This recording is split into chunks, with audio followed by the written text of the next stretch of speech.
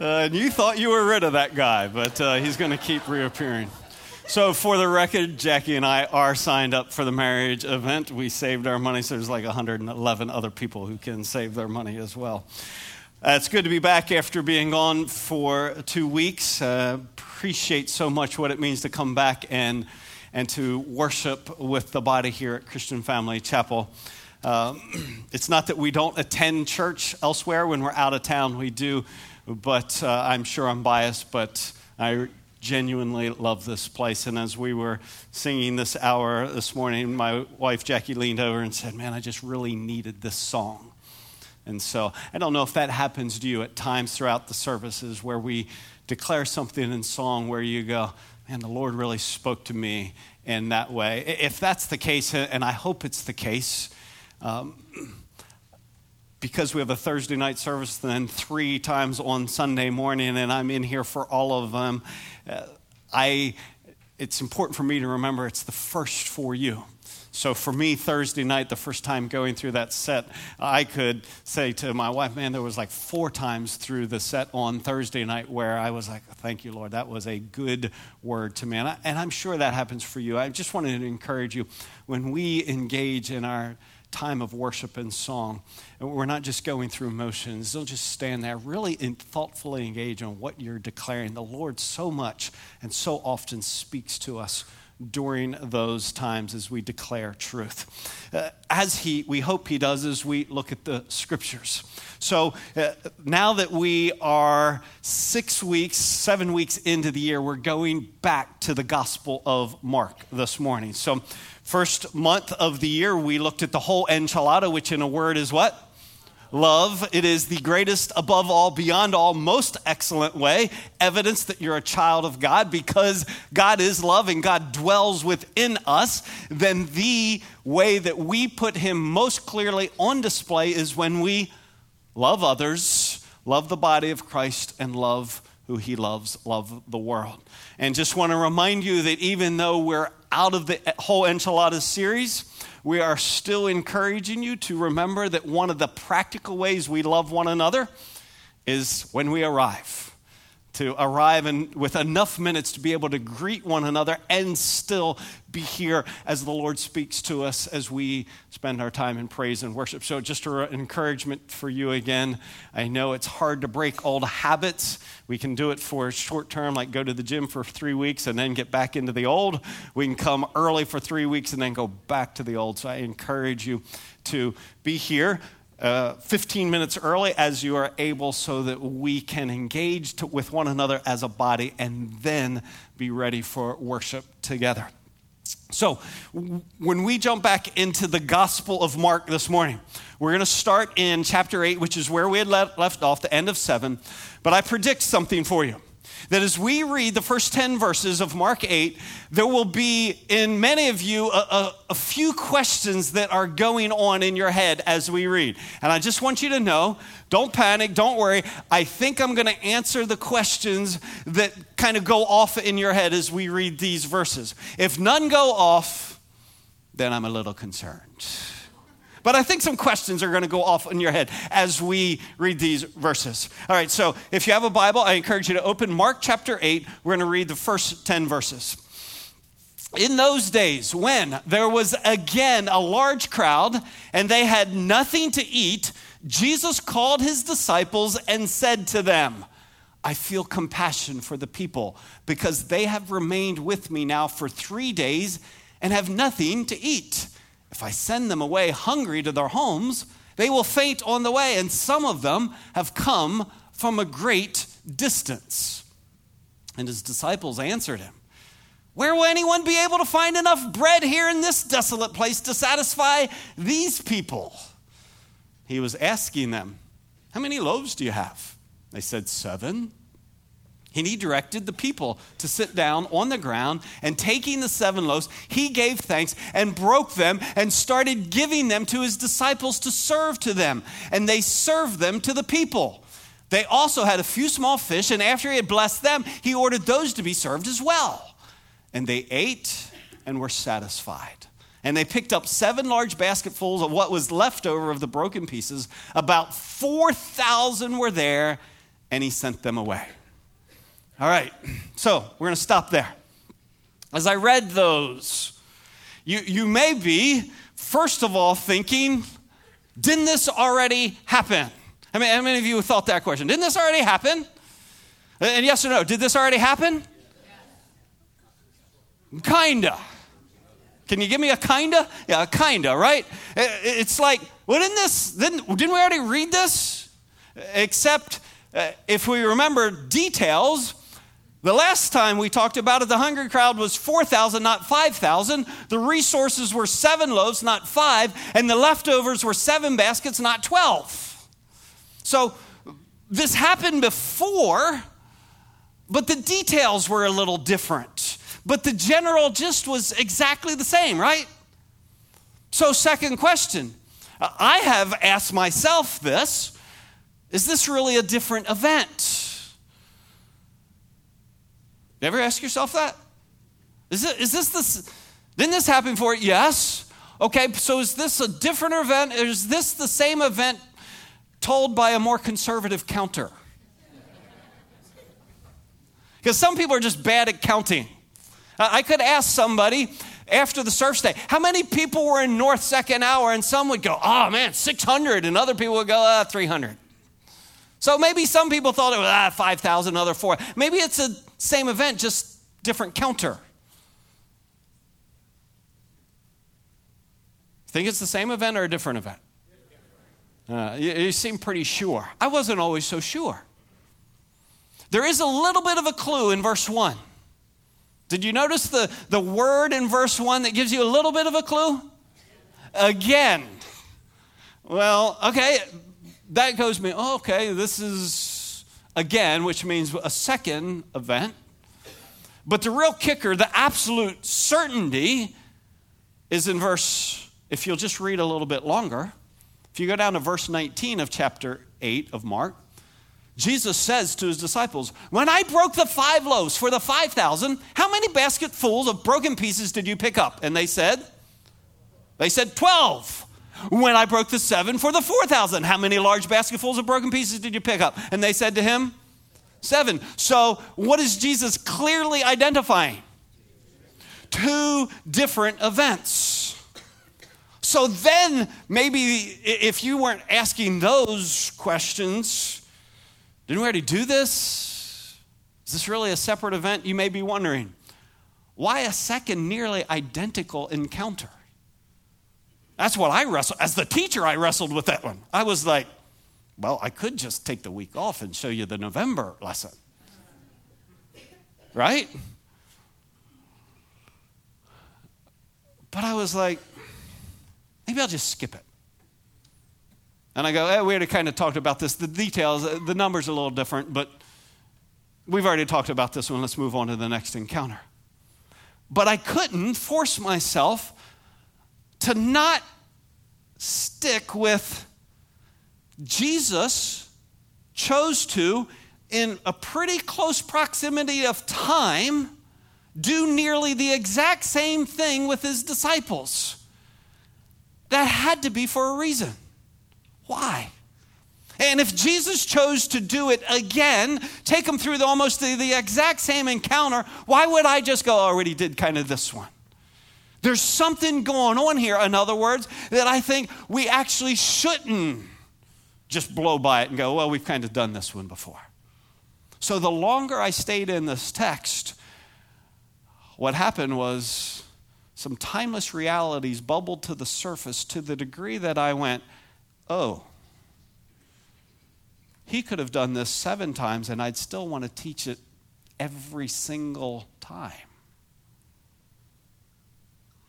Because the timeless realities that I think are rooted in why Jesus said, we're going to do this deal again, is this. First reality that was true the first time, true this time, and remains true. We will always, as long as we live in this fallen world, we're going to always encounter people with overwhelming need.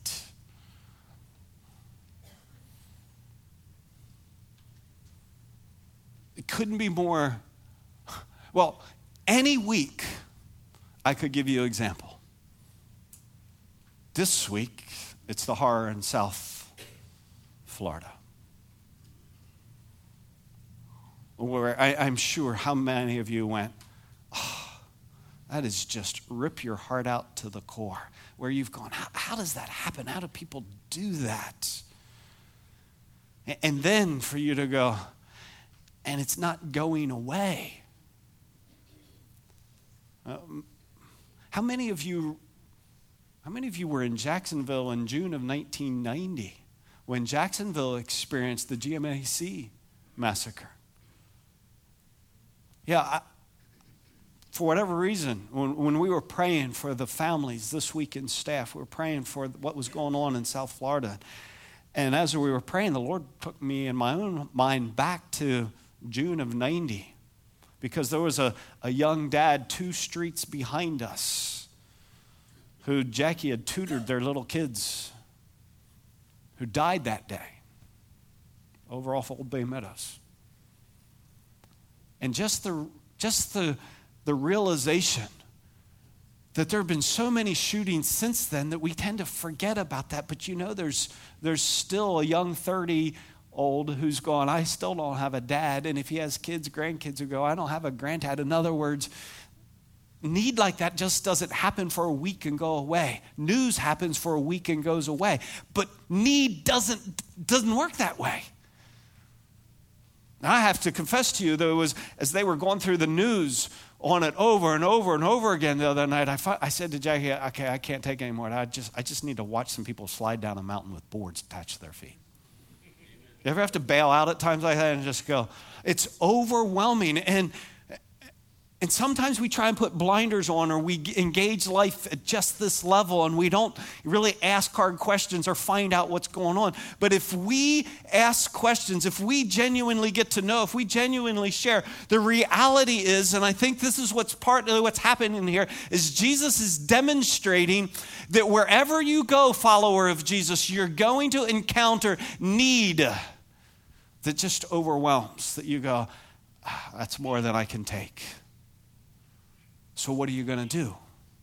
Because the second timeless reality connected to overwhelming need is that Jesus will always be compassionate. It shows up in chapter 6 in Mark, in the feeding of the 5,000, and Jesus says again, I feel compassion for them.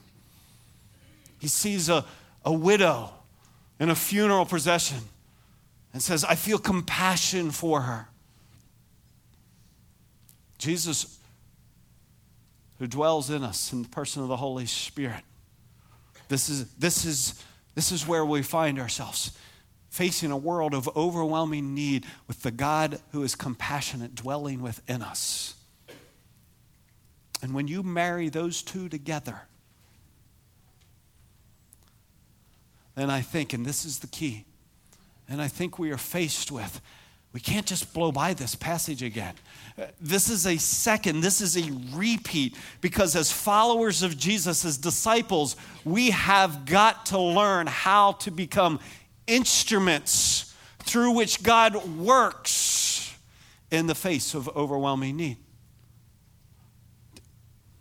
I know that's a lot of words. Don't get lost in all the words.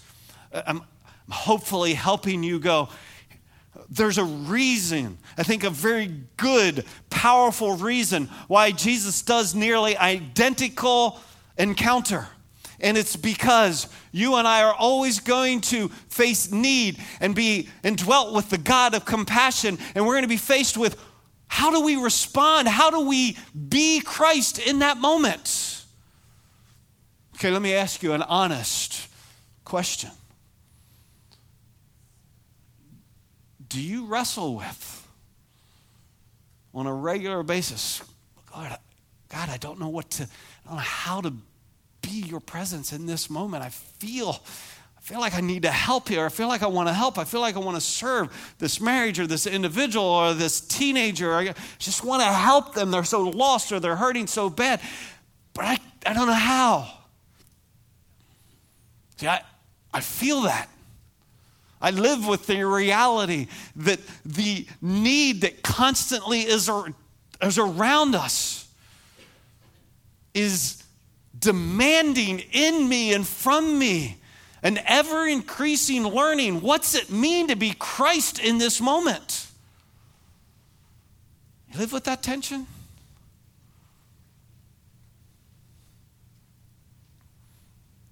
I think that's what Jesus is going. Guys,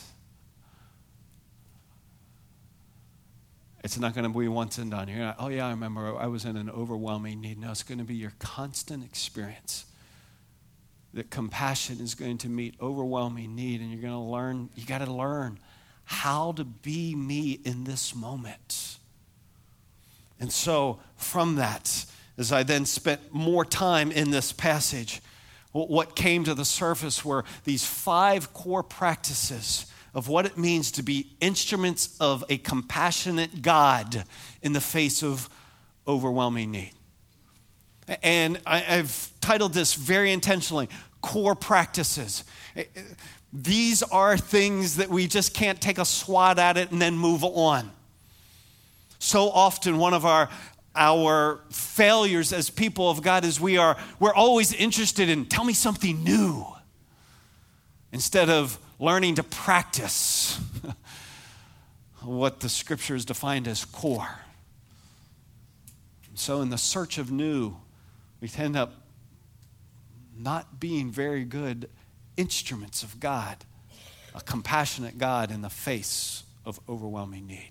So I'm going to take us into the text, and hopefully you're going to walk out this morning going, these are 5 practices that I want to give myself to multiple times daily, because that's the way life is.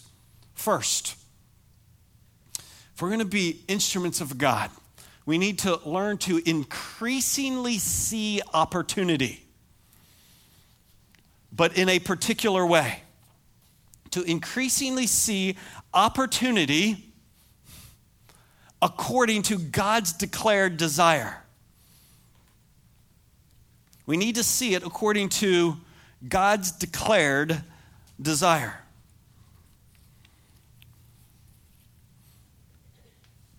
Now, let me show you what I mean. Jesus says in verse 2, I feel compassion for the people because they have remained with me now 3 days and have nothing to eat. If I send them away hungry to their homes, they're going to faint on the way. And some of them have come from a great distance. Let me ask you, what is Jesus saying without actually coming right out and saying it? What's he telling his disciples he wants? Yeah, this isn't complicated. Don't give me that look like I don't know. It's very clear. Without saying the words, what's Jesus saying? Come on. Feast came, feed them. We got to give these people some food. They're going to fall out on the way home. So Jesus, without saying it, says we need to feed them. Did the disciples know what he was talking about? Did they know what he was really saying? Or were they going, we don't know what you mean? Do they know? We know that they know because they say, where will anyone be able to find enough bread here in this desolate place to satisfy these people? See, they know that God's desire is that these people get some food before they go home. But they miss the opportunity.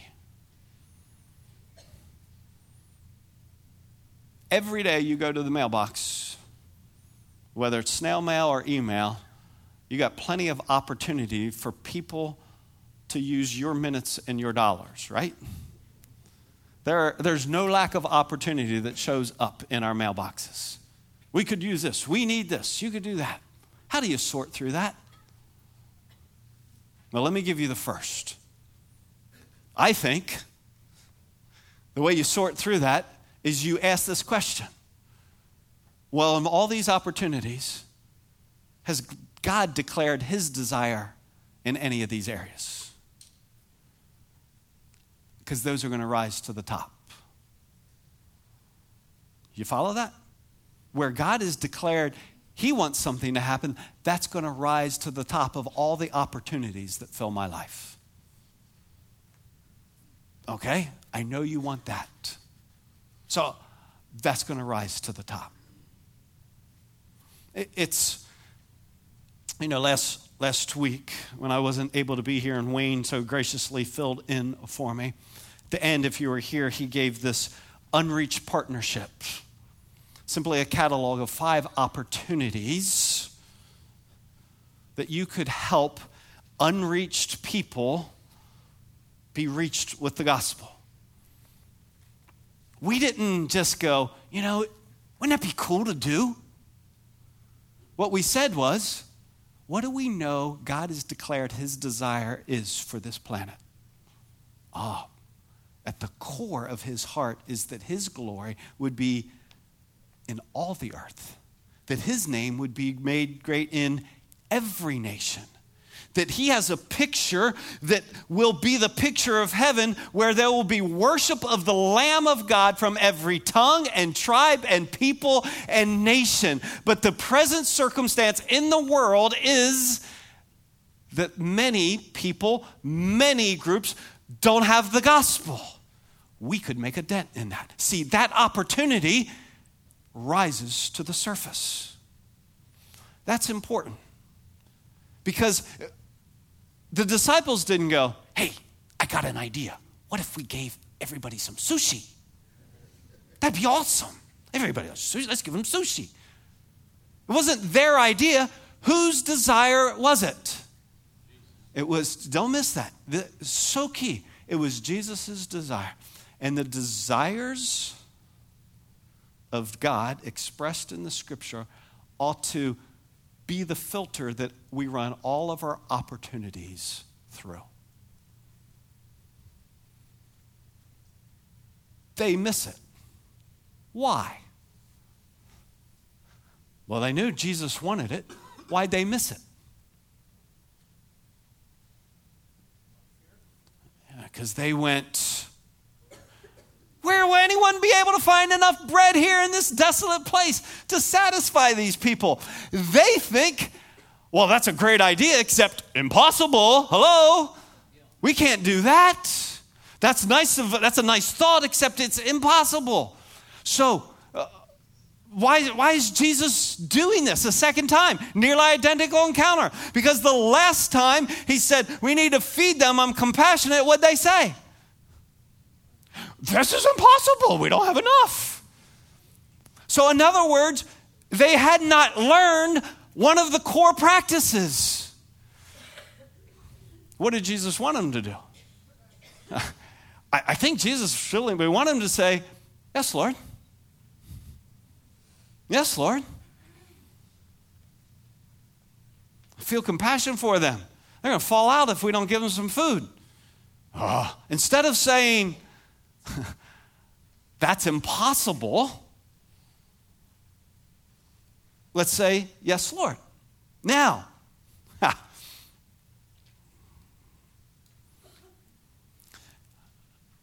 what about saying, yes, Lord, that's impossible? I say, I'd be down with that one. It's that we don't get the yes, Lord part. We just go straight to, that's impossible. I don't think we have to get ourselves together and go, we can do it. I don't know how, but we're going to do it.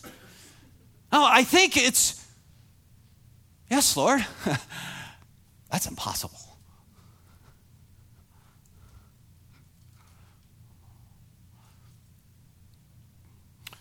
Jesus says, how many loaves do you have?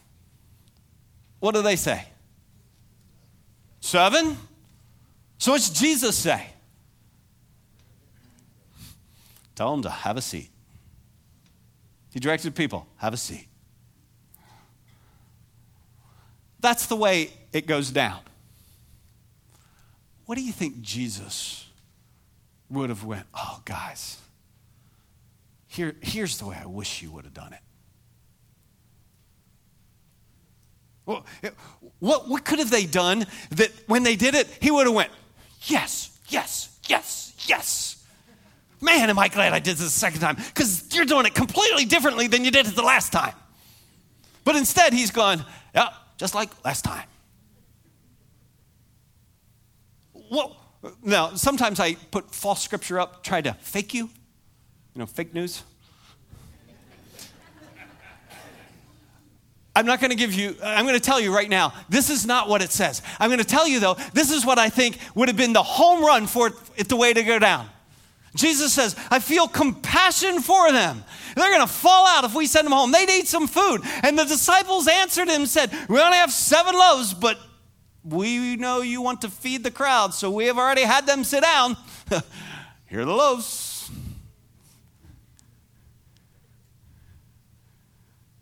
See, in this scenario, what's happening? They're going, you say you want it, so we're telling them what they need to do, but Jesus, this one's going to be on you because here's what we got, and it ain't enough. But here they are. I don't think, oh no, that's not. I don't think, again, that they're going, that Jesus wanted them to say, we can do it. I think he said, Jesus wants to do it. So let's act on that. It's so simple, but it's the core practice we haven't learned. Jesus wants it, so let's act on what he wants to do. And then the lack, that's his deal.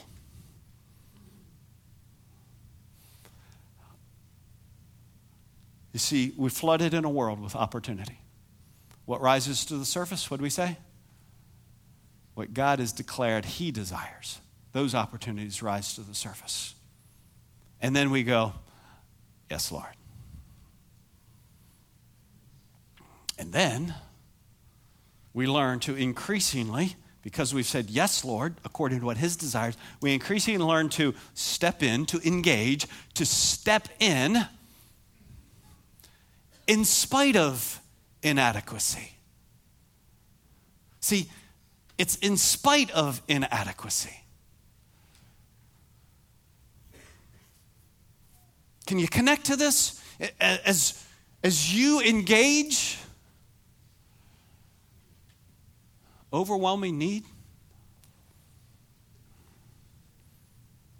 and you go, I feel badly for you as well. I just don't have what it takes. Let me call somebody. I'll forward it. Instead of going, ooh, I know what God wants here. And I'm inadequate. I'm not going to step back. I'm not going to send them home. God has declared his desire. These are the resources. And I'm going to give them to him.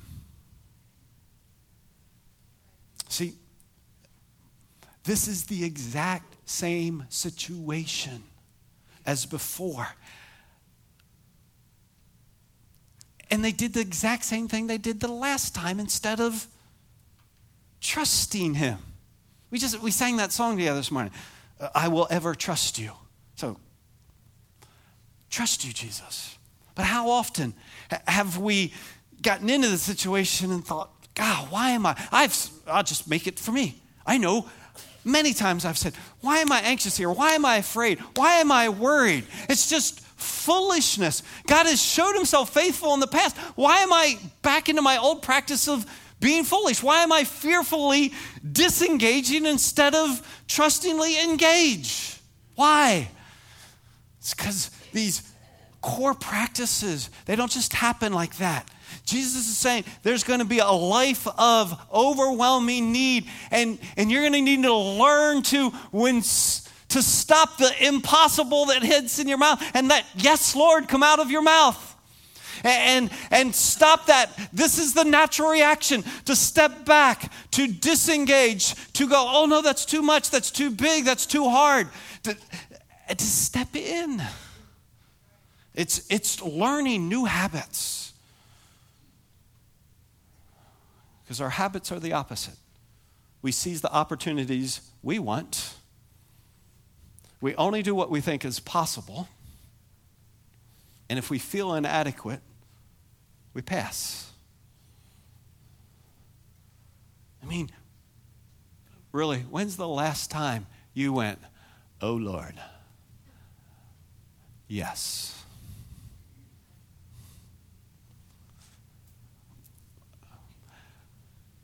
But then we wonder why. God, where's the miraculous happening in my life? We miss the miraculous. Well, again, I'll just say for me, I know how often do I miss the miraculous because I just chicken out. Because I engage according to capacity, adequacy, instead of going, "Yes, Lord, I will engage, even though I know I'm inadequate." Well, thankfully, Jesus goes, we're going to learn this. We're going to do this again. And he directed the people to sit down. Who directed them? He did. You see, he didn't bail out. He didn't go, "Oh, only got 7? Just thinking we had more." He knows what he has. He directs the people to sit down on the ground. And taking the 7 loaves, he gave thanks and broke them and started giving them to his disciples to serve to them, and they served them to the people. Now, again, I'm presuming some things I wish I didn't have to. The feeding of the 5,000, this nearly identical situation was just back in Mark chapter 6. If you go back and compare, apart from the numbers, the event unfolds almost exactly the same. Jesus has the people sit down. The disciples do what? The disciples bring them the loaves that they have, and then what does Jesus do?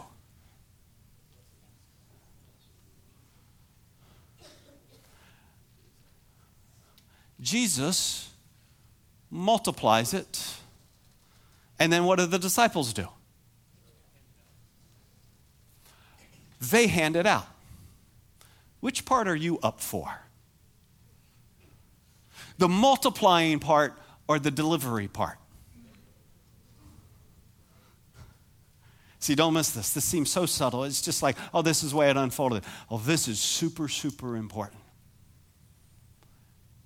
In both and in every circumstance, it is Jesus' responsibility to do the miraculous. And it's our responsibility to be the delivery boys. Very practically. I've told you this before. Let me share it in this setting. For years, I was scared to death to pray for people's healing. Because I was afraid if I asked for healing and then they weren't healed, then people would think, well, useless prayer. Don't email Doug. Find somebody else who knows how to heal. And that's what we do, right? We find out somebody's healer's in town. Okay, let's go. Except, who heals? Only Jesus heals. Only God heals. He multiplies. What do? Deliver. We deliver. And so, don't misunderstand me. It is one of my greatest privileges to pray and ask for healing. Because I know the answer is not dependent upon me. I simply carry the basket called prayer of asking. What I want us to capture, the practice, because I think we don't get this straight that we bail out and we don't become instruments of God, is we need to increasingly learn, hey, I'm going to do my part, delivery, and trust Jesus to do his part, the miraculous part.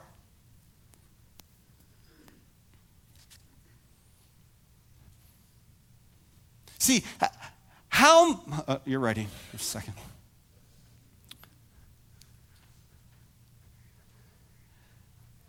How many of you can handle the delivery part? Let me see your hands. How many of you go, I could carry some baskets? Let me see your hands. If you don't have your hand up, you can do it. You can. You can do it. How many of you want the responsibility of breaking the 7 loaves to feed the thousands? That's Jesus' part. Really, you see that? That's Jesus' part. But we bail out because sometimes we think, that's my part. I got to multiply this. No, you don't have to multiply it. You got to deliver it. Jesus gets to do the miraculous. And so I'm free. I'm free to genuinely share the gospel with people, joyfully knowing I'm just a delivery boy. I don't have to persuade them. I don't convince them. I don't have to get them to cross over and trust in Jesus. That is 100% his responsibility. But it is my responsibility to go, here's Jesus.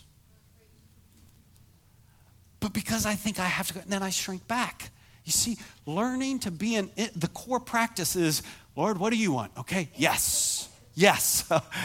I'm inadequate, but I am engaging to do my part. You got to do your part, and your part is the miraculous. Your part is the supernatural. But you've said you've won it, so I'm going to trust you to do it as I engage. You see, now there's rest. Thursday night, we started Alpha. It's our first group. And do you remember what we said according to Alpha when we were starting Alpha? What our part was? Yeah. I'm supposed to have it here, but it's missing. There it is. Here's our part. To invite. I don't know if they'll come. That's not your part. Our part, invite. Well, I don't know if they'll believe. That's not your part. I don't know if they're going to like it. That's not your part. See, I don't have to decide whether they come. I don't have to decide if they're going to like it. I don't have to decide if they're going to believe in Jesus. My part, invite. So my buddy here walked in halfway through Thursday night with a friend of his that I had never met. I was like, I'm going to have to meet them after. He brought him up. I said, tell me. They were at Alpha. He brought his neighbor to Alpha. When did you get baptized, Mitch? It's been several weeks ago, maybe a month ago. How long you guys been baptized? You go, dude. A month in, and he was there. Prepared to walk home with his buddy without a car. Wow. Just doing your part, man. I was delighted to meet him. Austin. Yeah. I don't know if Austin's going to believe. I don't know what's going to happen with Austin. I just know he got invited.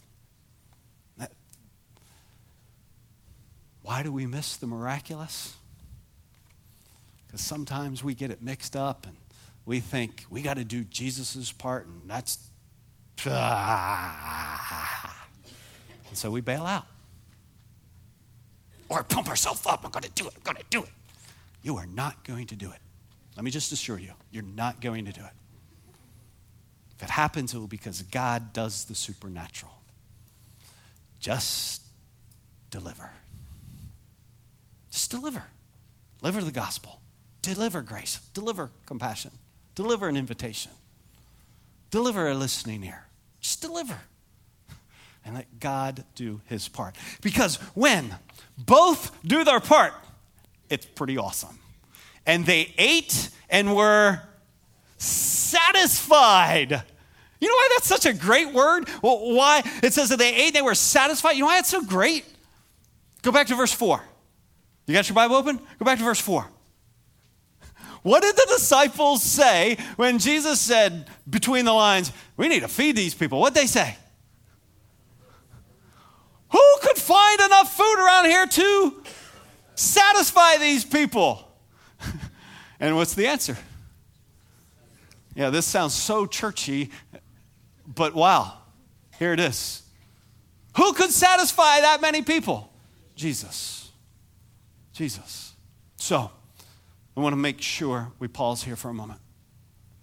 We've been looking at it 100% from the perspective of the 12, learning to become instruments of God. Look at it from the crowd for a moment. Be one of the 4,000. Hungry, about to go home, but no food. And then Jesus does the miraculous. And these 12 guys deliver it. And you go home, that was good. Wow, I'm full. Jeez. Wow. Jesus. Don't miss that written into this story is a reminder that there is in Jesus and only in Jesus satisfaction. You're not going to find it anywhere else. Some of you have your stories and your scars of how you tried to find satisfaction in life apart from Jesus. You went down paths that turned out to be hard and ugly. And you have desperately wanted to wave other people down and go, don't go down that path. Don't go down. It won't satisfy. And people have blown right by you. Or maybe you're blowing down that path right now. Listen, I want you to hear me say, as much as we're looking at it from the 12, listen, crowd, there is in Jesus and only in Jesus a satisfaction for the soul. Have you found your satisfaction in Jesus?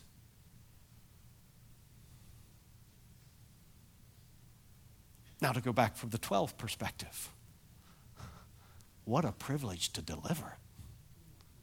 I mean, have you ever put yourself collecting the leftovers? Wow. Weren't we just doing this? How did I miss this? Why didn't we have the people sit down? Why did we think 7 was 9? You ever have those? Oh man, why? Or that moment where you trusted him and you think, why don't I do this more often? This was awesome. What a privilege. God is work in that person's life, and I got to be the delivery boy. There's no greater privilege. That's the practice of learning to, and I hope this rings in your heart, to increasingly see that the greatest privilege in life is being a part of people finding satisfaction in Jesus. There's no greater privilege in life than that one. Since it's on our mind, folks, that's better than winning a gold medal. Seriously, that's better than winning a gold medal. Because people finding satisfaction in Jesus could never be taken away from them, and it will last for all eternity. There's no greater privilege. But people practice and practice and practice for years, sometimes for 12 straight years, to literally get a gold medal. But we don't practice what it takes to be the greatest, to participate in the greatest privilege. Opportunity according to God. Yes, Lord. I feel it over my head. I'm going to engage anyway. Because I know my part. See, it's not always linear. Sometimes you just got to know your part and what your part isn't. Okay, I can do that. I can deliver. I can carry a basket. That's right. Yes, I can do that. I want our prayer to be an opportunity for 2 declarations for you this morning. I'm going to show them to you. You get to decide whether you want to declare them or not. First, I'm a fool any and every time I seek to find satisfaction apart from you, Jesus. I look to you and you alone to satisfy my deepest desire. Now, none of us are doing this perfectly, right? But it begins with this is what I long. This is my declaration. This is what I want. So if that, along with that crowd that day, if that's what's in your heart, I invite you to declare it with me out loud right now. I am a fool any and every time I seek to find satisfaction apart from you, Jesus. I look to you and you alone to satisfy my deepest desires. Second, I too often only engage according to what I perceive as possible, instead of what you declared you desire. I present myself to you in all of my inadequacy and trust you will do your part as I do my part. Here I am, Lord. Again, we don't do this perfectly. This is practice. This will take years and years and years and years and years of practicing. It's not something we say one time one Sunday morning and then move on. But I invite you, if you that's what I want. I want to participate in that privilege. I invite you to declare it with me. I too often only engage according to what I perceive as possible, instead of what you have declared you desire. I present myself to you in all of my inadequacy and trust you will do your part as I do my part. Here I am, Lord.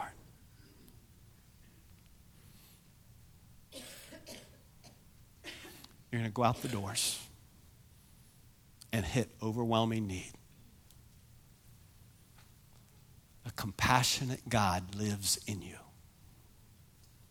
Be his instrument and participate in the greatest privilege of others finding satisfaction in Jesus. God bless.